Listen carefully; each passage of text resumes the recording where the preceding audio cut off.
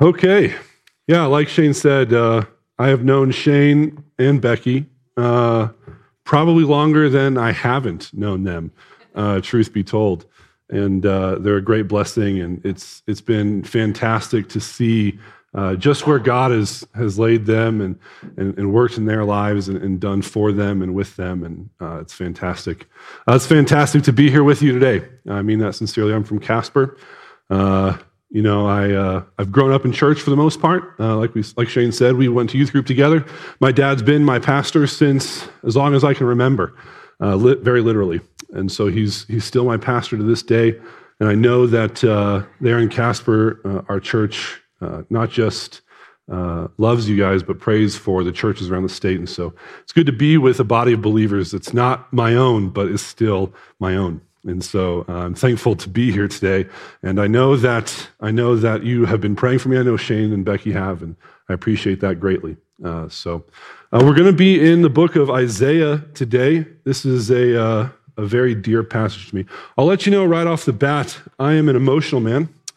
To some of maybe the detriment, if you will. So I'm not going to promise that I'll get through this without tearing up. I apologize if that makes you uncomfortable, but it really is just who I am. I'm just an emotional guy. This passage means a great deal to me because it's the passage that was preached when God reached out to me and saved me. And so it's very meaningful to me, and so that's one of the reasons I will tear up. It just begins, I don't get to read this passage without remembering what God has done in my life for me, and it's just a blessing. And so we get to look at this. We're in Isaiah 6. We're going to read the whole chapter, and then we'll kind of take it a little bit by a little bit. So let's go ahead and start reading, if you will. In the year that King Uzziah died, I saw the Lord sitting upon a throne, high and lifted up, and the train of his robe filled the temple. Above him stood the seraphim. Each had 6 wings. With 2 he covered his face, with 2 he covered his feet, and with 2 he flew. And one called to another and said, Holy, holy, holy is the Lord of hosts. The whole earth is full of his glory. And the foundations of the threshold shook at the voice of him who called, and the house was filled with smoke. And I said, Woe is me, for I am lost, for I am a man of unclean lips, and I dwell in the midst of a people of unclean lips. For my eyes have seen the King, the Lord of hosts. Then one of the seraphim flew to me, having in his hand a burning coal that he had taken with tongs from the altar. And he touched my mouth and said, Behold, this has touched your lips. Your guilt is taken away and your sin atoned for. And I heard the voice of the Lord saying, Whom shall I send and who will go for us? Then I said, Here I am, send me. And he said, Go and say to this people, Keep on hearing, but do not understand. Keep on seeing, but do not perceive. Make the heart of this people dull and their ears heavy. And blind their eyes, lest they see with their eyes and hear with their ears and understand with their hearts and turn and be healed. Then I said, How long, O Lord? And he said, Until cities lie waste without inhabitant, and houses without people, and the land is a desolate waste, and the Lord removes people far away, and the forsaken places are many in the midst of the land. And though a tenth remain in it, it will be burned again like a terebinth thorn oak, whose stump remains when it is felled. The holy seed is its stump. Let's pray, and then we'll get into this. God, I do thank you for your word. Lord, I thank you for this passage specifically in my life, but God, as we are here today, we ask that you would open up your wisdom and your truth to us that we might understand and we might hear from you. Lord, I ask that you speak through me and that you take the words away from me and that you would just place all understanding and learning from you, God. I ask that you would forgive me of the sins that I've committed and that we have committed, and that you would prepare our hearts right now to hear from you. I pray this in your name. Amen. Okay, this is a fantastic passage. I think it's always important anytime we study Scripture to understand the background or the scenario of what has been happening. The first verse gives us a time period. It says, in the year that King Uzziah died. Now, King Uzziah was a great king for Judah. In fact, when it comes to like kings for Israel or Judah, you have David and Solomon, and they were the combined kingdom there. It then splits. And then for Judah, you kind of have 2 great kings. Depending on your outlook on what a great king makes, Uzziah was either the first or the second best. He did a lot of great things. He was very good militarily. He conquered multiple different nations, expanded the borders of Israel. He developed a system of defense for the walls of Jerusalem, where he would install machines, it says in the Bible, that would throw arrows and rocks at people who were going to come to invade. He installed some agricultural systems that were really good for the people. And so the period of time where Uzziah was king was prosperous in every sense of the word. It wasn't just militarily great. It was economically great, socially great. They received, in fact, it says in the Bible, and I believe 2 Chronicles, that their name was known even to Egypt. Right? And so this is a king who, when it comes down to it, from the world's perspective, was a fantastic guy. And for the first decent portion of his life, a very godly man. This was a man, in fact, he served directly under a couple different high priests, but also prophets. And truly in his early ministry, probably the first 16 years of his ministry, or of his leadership, were very godly. But it tells a story in 2 Chronicles chapter 26 of a time where he started to kind of turn away from this godliness, and the success had gotten to him, and so he was a very proud man. In fact, the Bible tells us he was proud, and in chapter 26 of 2 Chronicles, it tells us that King Uzziah went to offer incense in the temple of the Lord, which was not his role. Right? His role was to be king. The priests were the ones who would offer incense. They were allowed inside of the temple. So he goes into the temple to offer incense. And the high priest and 80 other valiant priests, it says, at least in my translation of the scriptures, it says they go in after him and they said, this is not for you to do. This is not something you should do. And he gets angry at the priests for calling him out. How dare you tell me what I can and can't do? Don't you know who I am? Kind of moment. And it says that the temple has an earthquake, and a piece breaks off of the temple, and light shines through. This is actually from a man named Josephus, who you might know of, I think like 1st or 2nd century. But light shines on him. When it does, it says that he becomes leprous on his forehead. And 2 Chronicles 26 tells us that as soon as they see it, the priests rush him out of the temple, for he has become unclean. Even more of a reason to not do that. And he lives out his days isolated, leprous for the rest of the time, right? And so this is who King Uzziah was. Now, even when he was leprous, he still was able to lead the nation through his son Jotham. And so he was still the king, all right? He still did fairly good things for the country, the nation of Judah. And so for this to be the year that he died would have been a pretty important transitional time period for the nation of Judah. I mean, you just had arguably the best king you've had since David and Solomon, and now he's passing away. His time, his reign is coming to an end. And no things are guaranteed when it comes to lineage, right? We've seen time after time throughout the Old Testament of where godly men leave the high priestess to their sons, and all of a sudden these sons are terrible and evil, wicked men, right? So the fact that Uzziah died does not mean, or his son Jotham is going to do any great. So we have this kind of sense of turmoil existing inside of Judah. Another thing to note is that Uzziah, King Uzziah, was cousins with Isaiah, the man writing this, the man getting the vision in chapter 6 here. And so even more of a sense, as Isaiah writes this, we understand that for him personally, it might also be a sense of turmoil. Isaiah would have been a man of stature. He would have been cousins with the king, and he was a priest that served in the temple. This was a man who rubbed shoulders with the powerful people of his day. And so for Isaiah personally, for the nation of Israel or of Judah, this would have been a sense of what's going to happen. And that's an important thing to understand as we read this, because the very first thing that Isaiah sees, and this is in verse 1, he says, I saw the Lord sitting upon a throne. He sees God in a position of ruling, of reigning over, right? And not just one of kinghood. In fact, it actually says, saw the Lord sitting upon a throne high and lifted up.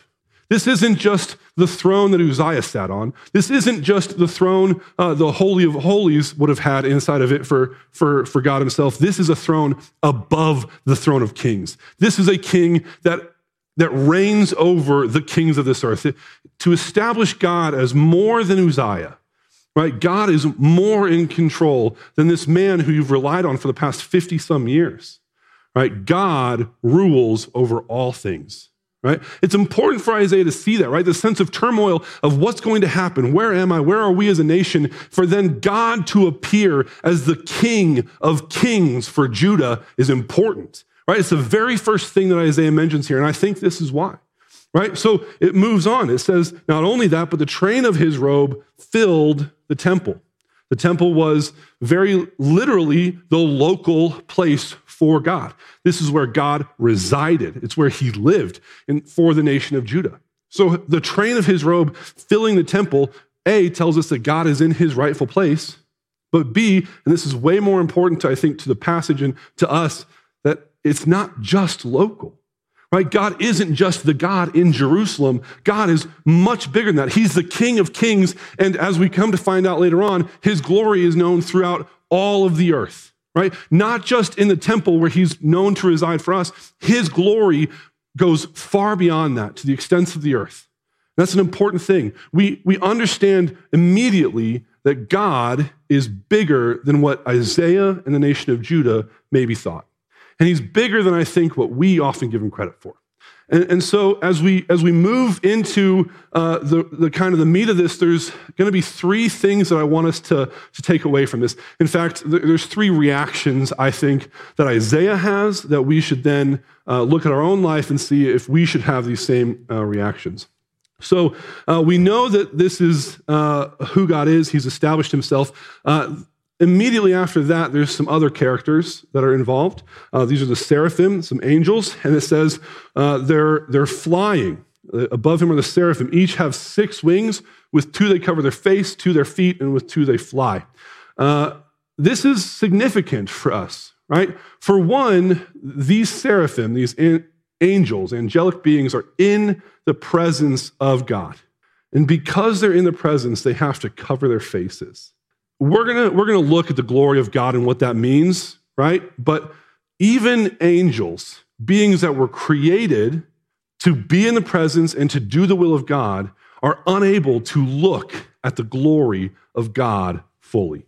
That's something to remember, okay? We will get into that a little bit later, but keep that fresh in your mind. With 2 wings, they cover their feet. Historically, the nation of Judah would have considered the feet the most unclean aspect of a person. And so uncleanliness is something that is not allowed into the presence of God. Shane mentioned this holy, holy, holy in the children's message, which we read here. This idea being that God is the most holy being. The Hebrew people didn't really have a word for like best. So if they want to describe the best pizza, they would say like, this is good pizza. Right, good pizza, it's good pizza, but the best pizza is good. They would reiterate the word a second time to create the superlative of it, if you will. So the very best form of something was good. Well, for God, he's not just holy, which is the best holy, right? That's the most holy. God supersedes the most holy thing because he is holy. There's not even a concept to understand the holiness that God represents to the angels themselves. These perfect, holy beings can't fathom the holiness of God. And so they hide their feet from him because this unclean aspect, even of these perfect beings, are not to be in the presence of God. The presence of God does not allow unholiness and uncleanness. And then with 2, they fly. This flight gives us this essence, this concept of their readiness to serve. Right? So they cover their faces because they can't behold the very face of God. They cover their feet because no uncleanness can be in his presence. And then they fly because they know they have a calling. They know they have a role to play and they are ready for it. Right? This fantastic thing. And then they say to one another, holy, holy, holy is the Lord of God of hosts. The whole earth is full of his glory. Right? We come back to this concept that God is not just this local God of Judah. He is the God of the whole earth. His glory is to be known for all humankind, not just Judah. His glory goes through the whole earth. So we move on. This is my favorite part of this passage because I'm a word guy. I'm a nerd, for one, just a big nerd. And it says, the foundations of the thresholds shook at the voice of him who called, and the house was filled with smoke. This is a calamitous event that happens in this vision. If you guys go back and read through Numbers and the story of what the temple looked like and built with. This is a big, strong building, massive stones and pillars and things. And for it to have the very foundations shake, this is a calamitous event. And the cool thing about this, the reason I really like this part of the passage is that because in Hebrew, ancient Hebrew, the word used is, I'm going to mess this up because there's a character in a book that I really like, kavod. I was going to say kavoth, but kavod is the word used here. And the word kavod translates to glory. Okay, so that's the word used in this passage. It also translates to weight, like heavy weight.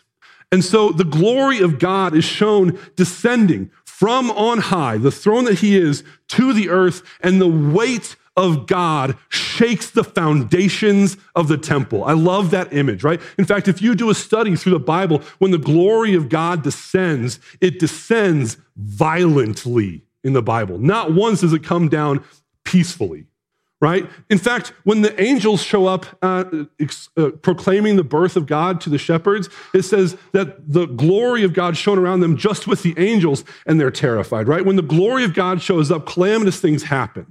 Okay, but God himself descends here. His glory himself descends, and the foundations of the temple cannot withstand the weight that God brings on it, right? It's this calamitous event. I love that word, so I've used it a bunch. But that's what happens here, right? And so Isaiah has his first reaction being this realization. He says, woe is me. In some of your translations, it'll say, I am undone. This concept is one that I don't think we translate well modernly, right? Because we hear woe is me and we think of a soap opera, right? Oh, woe is me. You know, this disastrous, like, I'm heartbroken, right? We have this concept there. But for Isaiah, this woe was a curse upon himself. And not just a curse of like being upset with himself, a curse unto death. He says, I am cursing myself to death because my eyes have seen the glory of the Lord. Now, again, this is a concept and an image that occurs many times throughout Scripture. The first one that I can think of is in Exodus chapter 33, verses 18 to 23. Moses is speaking to God, and he says, Moses says, God, show me your glory. That's the translation that I have, the ESV. It says, show me your glory. And God says, that's not possible. Because if you were to look at my glory, you would die. So instead, I'll put you on this cliff and I'll cover it. And then I'll make my goodness pass before you so that you can get a glimpse of me. Because if you see my glory, you, Moses, this righteous, holy man, would surely die. And then again, we get this concept in Hebrews 9:27. Hebrews 9:27 says, it is appointed once unto man and then to judgment. Because when we face God, we don't just face God, we face judgment. It's the consequence for all humanity. We are going to die, and then we face judgment. And for Moses to face God while living is the same as judgment, and that judgment is death. And Isaiah faces God in this vision, and he says, my judgment, my deserved consequence, the curse that I place upon myself is death. That's what I get for facing God.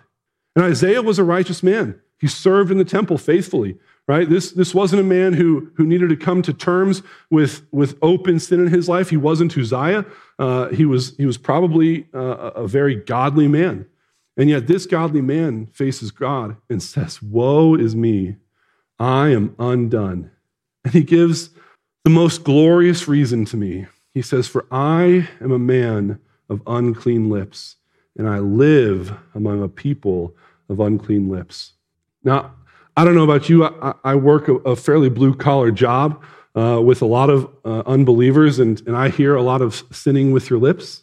Some of us struggle with it, right? I've been known to struggle with it myself, so no judgment from me, but I don't think this is what Isaiah means, right? Isaiah is a man who, from the outward, would have literally been perfect.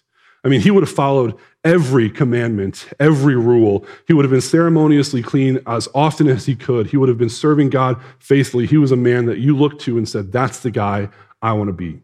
So I don't think that's what he means here. I think what's happening is that he encounters God, and the very thing that God intends to use him for is where he finds himself to be most lacking. You see, God intends to use Isaiah to be his mouthpiece to the people of Judah and Israel. And Isaiah says, even though this is the very thing you want to use, it's worthless for you. It's the very thing that is causing my downfall and causing my distress. And that, when I heard that the first time, it blew me away. A realization really of who God is and my standing in relation to him. You see, I'm a man who is maybe overly confident. I really like me. And some of you may really like you, right? That's okay, I get it. I really do. I'm my biggest fan. But when I face God, I'm nothing. My very best is the reason for my eternal damnation. There's nothing I have that even remotely compares to God's magnitude. And Isaiah realizes this. That's why he says, woe is me. That's why he puts this curse on me. This thing that I have been so good at, this thing that I have been perfect at, is not good enough. What could I possibly do to encounter this God and live? There's nothing. He has that realization, right? And thankfully, the story doesn't end there. I'm thankful for my own life. I'm thankful for Isaiah's, and I'm sure we're all thankful for the moment that we realize our story doesn't end with woe. Because what happens next is going to lead us to our second reaction. It says, then one of the seraphim flew to me, having in his hand a burning coal that he had taken with tongs from the altar. And he touched my mouth. And said, behold, this has touched your lips, your guilt is taken away, and your sin atoned for. Whew, that's big stuff, right? This is one of those moments for Isaiah that I'm sure many of us have had, and if not, then I pray desperately for you to. But this is a moment where Isaiah's sin is taken away, and he's able to stand in the presence of God guiltless because God has taken his sin away. This is the only way that we as humans are able to face God, able to face the judgment that Hebrews tells us about without declaring woe upon ourselves, is for our sins to be taken away. It's good news. It happens for him. And then immediately his sin is taken away, and it says he hears the voice of the Lord saying, whom shall I send and who will go for us? And his response is, of course, yeah, right here. I'm right here. Send me. I'll go do this for you, right? I just went from woe to salvation to guiltlessness. I'll do anything. I'll do whatever you send me to, I will go for. Here I am. Don't send anybody else. I bet if there were 3 guys there or 100 guys there, Isaiah wouldn't let any one of them take his place because of what just happened. He says, this has to be me. I have to be the guy you send because of what you've done in my life. I want to go and I'll do anything for you. And that had to be this moment for Isaiah of like, anything and everything, let's go. If you've had a passion, Isaiah had it double, right? I mean, like this man was on fire for God. And God's like, great, we will. So what you're going to do is you're going to go and you're going to say these things to these people, right? My second response here that Isaiah has is one of response. Right? He realizes his sin, his guilt is taken away from him, and he responds to God in the affirmative. He says, yep, here I am, send me. And the truth of the matter is that these two things can't be separated. Because if you've realized you're a sinner and that you're going to face destruction one day at the hand of a holy God, and then God takes your sin away, you can't do anything but respond in the affirmative. Here I am, send me, right? I got the absolute privilege of talking to one of your elders who's been here for longer than I've been alive, but he was able to serve in years after years after years of ministry and was talking to me about these things. And I hope one day to have a testimony like that, where I can say, God used me for decades, that God called me in his purpose and with his glory for years and years and years. Because no matter what position you're in, young, old, working full-time, not working at all, it doesn't matter. God has called you to be used by him. And our response, because we've had our sin taken away, has to be, here I am, send me. If it's not, then we should check to make sure that we've been forgiven. If you're sitting here today like, I don't do anything for God, well, God's done everything for you. Why not? You have to respond in the affirmative. All right, so God then gives him his calling. Now, this calling, it kills me to read. I mean that sincerely. You don't get to finish Isaiah 6 and leave happy, I don't think. So sorry, this is going to be a bummer. But let's read it. It says, go and say to these people, keep on hearing, but do not understand. Keep on seeing, but do not perceive. Make the heart of this people dull and their ears heavy, and blind their eyes, lest they see with their eyes and hear with their ears, understand with their hearts, and turn and be healed.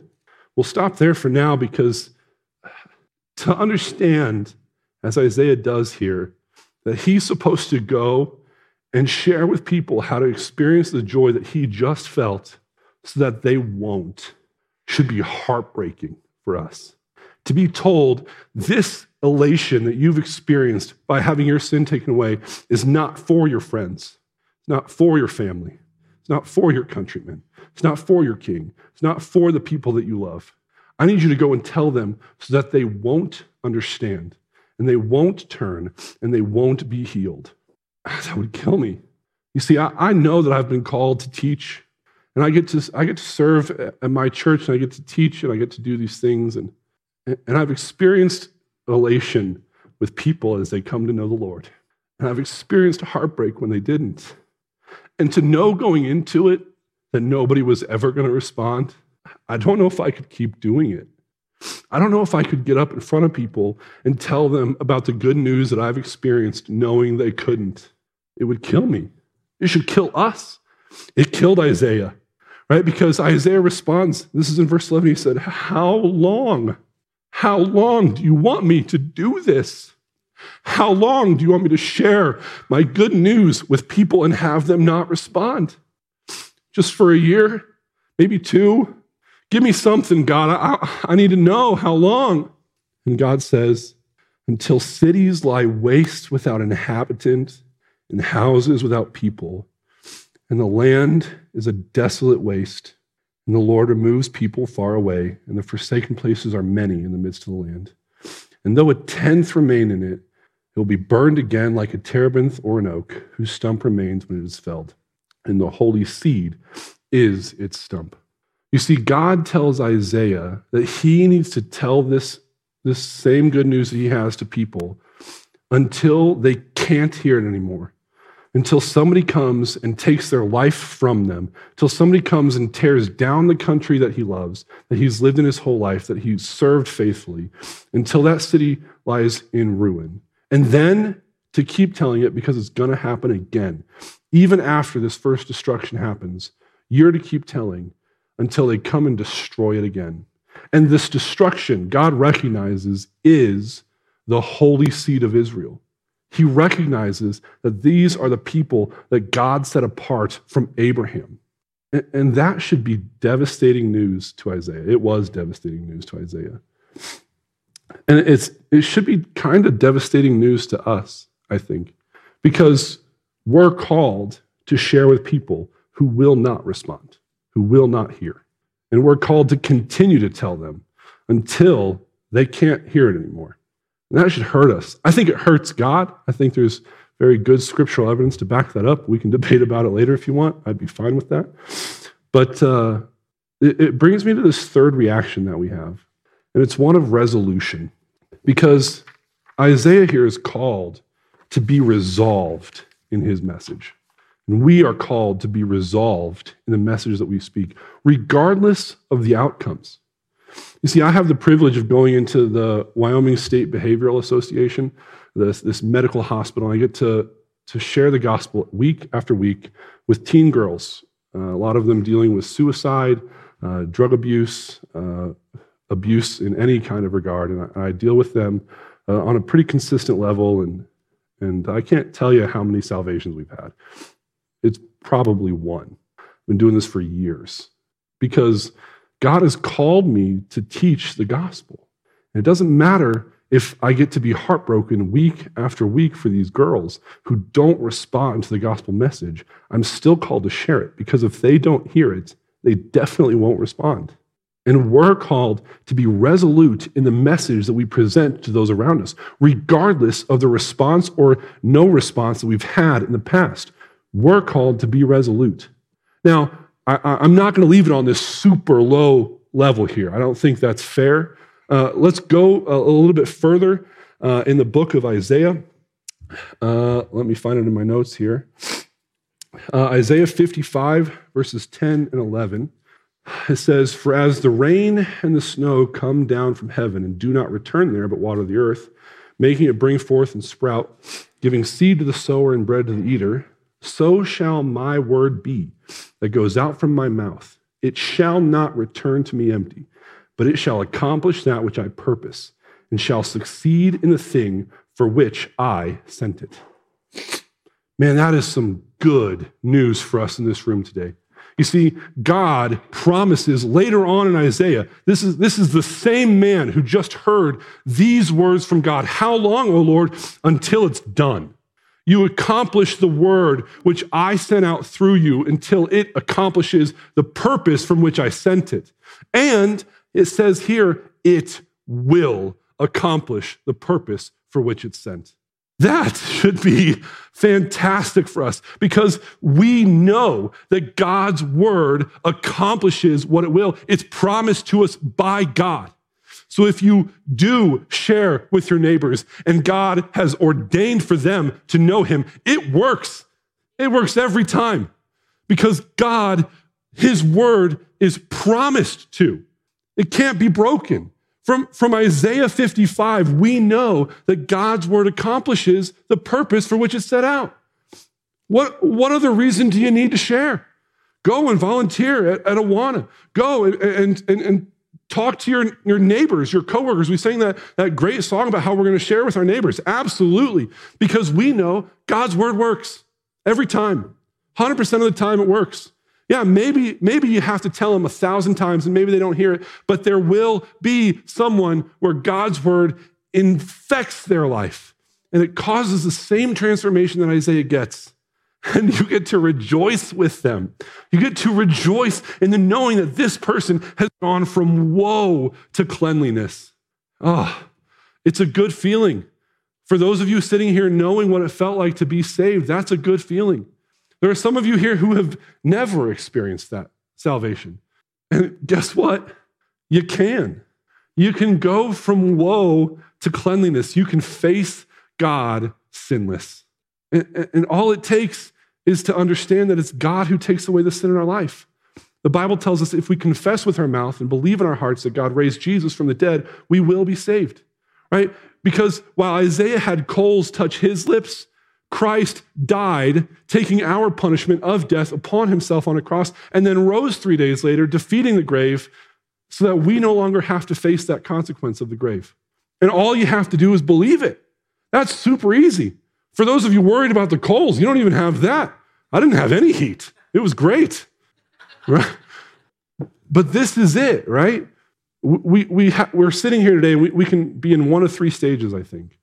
A stage where maybe we need to realize that we're sinners and we're going to face a holy God that doesn't allow sin into his presence. And if that's the case, you need to respond like Isaiah responded. And then ultimately, after you have responded, respond again saying, "Here I am, God, send me." Some of us here today are in that stage where we're maybe sitting in church and then we go home and we eat lunch and we go to work and we eat lunch at work and we go home and then we go to work and we do it all over again. And we don't do anything. And God is saying, I need you to do this for me. Whether that's share the gospel with your neighbors, whether that's volunteer at Awana or here at the church in any one of the ministries that you have here, you need to respond. And if that's the case, get plugged in. Talk to the elders, talk to Shane or Becky and find out where it is that you're needed because God needs you to do that. And then some of us here need to continue to be resolute because we've been in ministries where we feel like nothing is happening. We've been in ministries that feel like it's just one day after another and nothing matters. Everything you do is awful and nobody listens. And I get it. To some extent, I get it. God is calling you to continue faithfully because, as Isaiah 55 tells us, his word will accomplish the purpose by which it was sent. So be resolute. Let's pray. God, I thank you for this day you've given us. I thank you for your word. Lord, I ask that you would create in us a need to respond, God, to react to your word. God, I ask that you would, in my life, fulfill the purpose by which your word was sent to me in the lives of those here, in the lives of this city, and this state, and this nation, God. Pray these things in your name. Amen.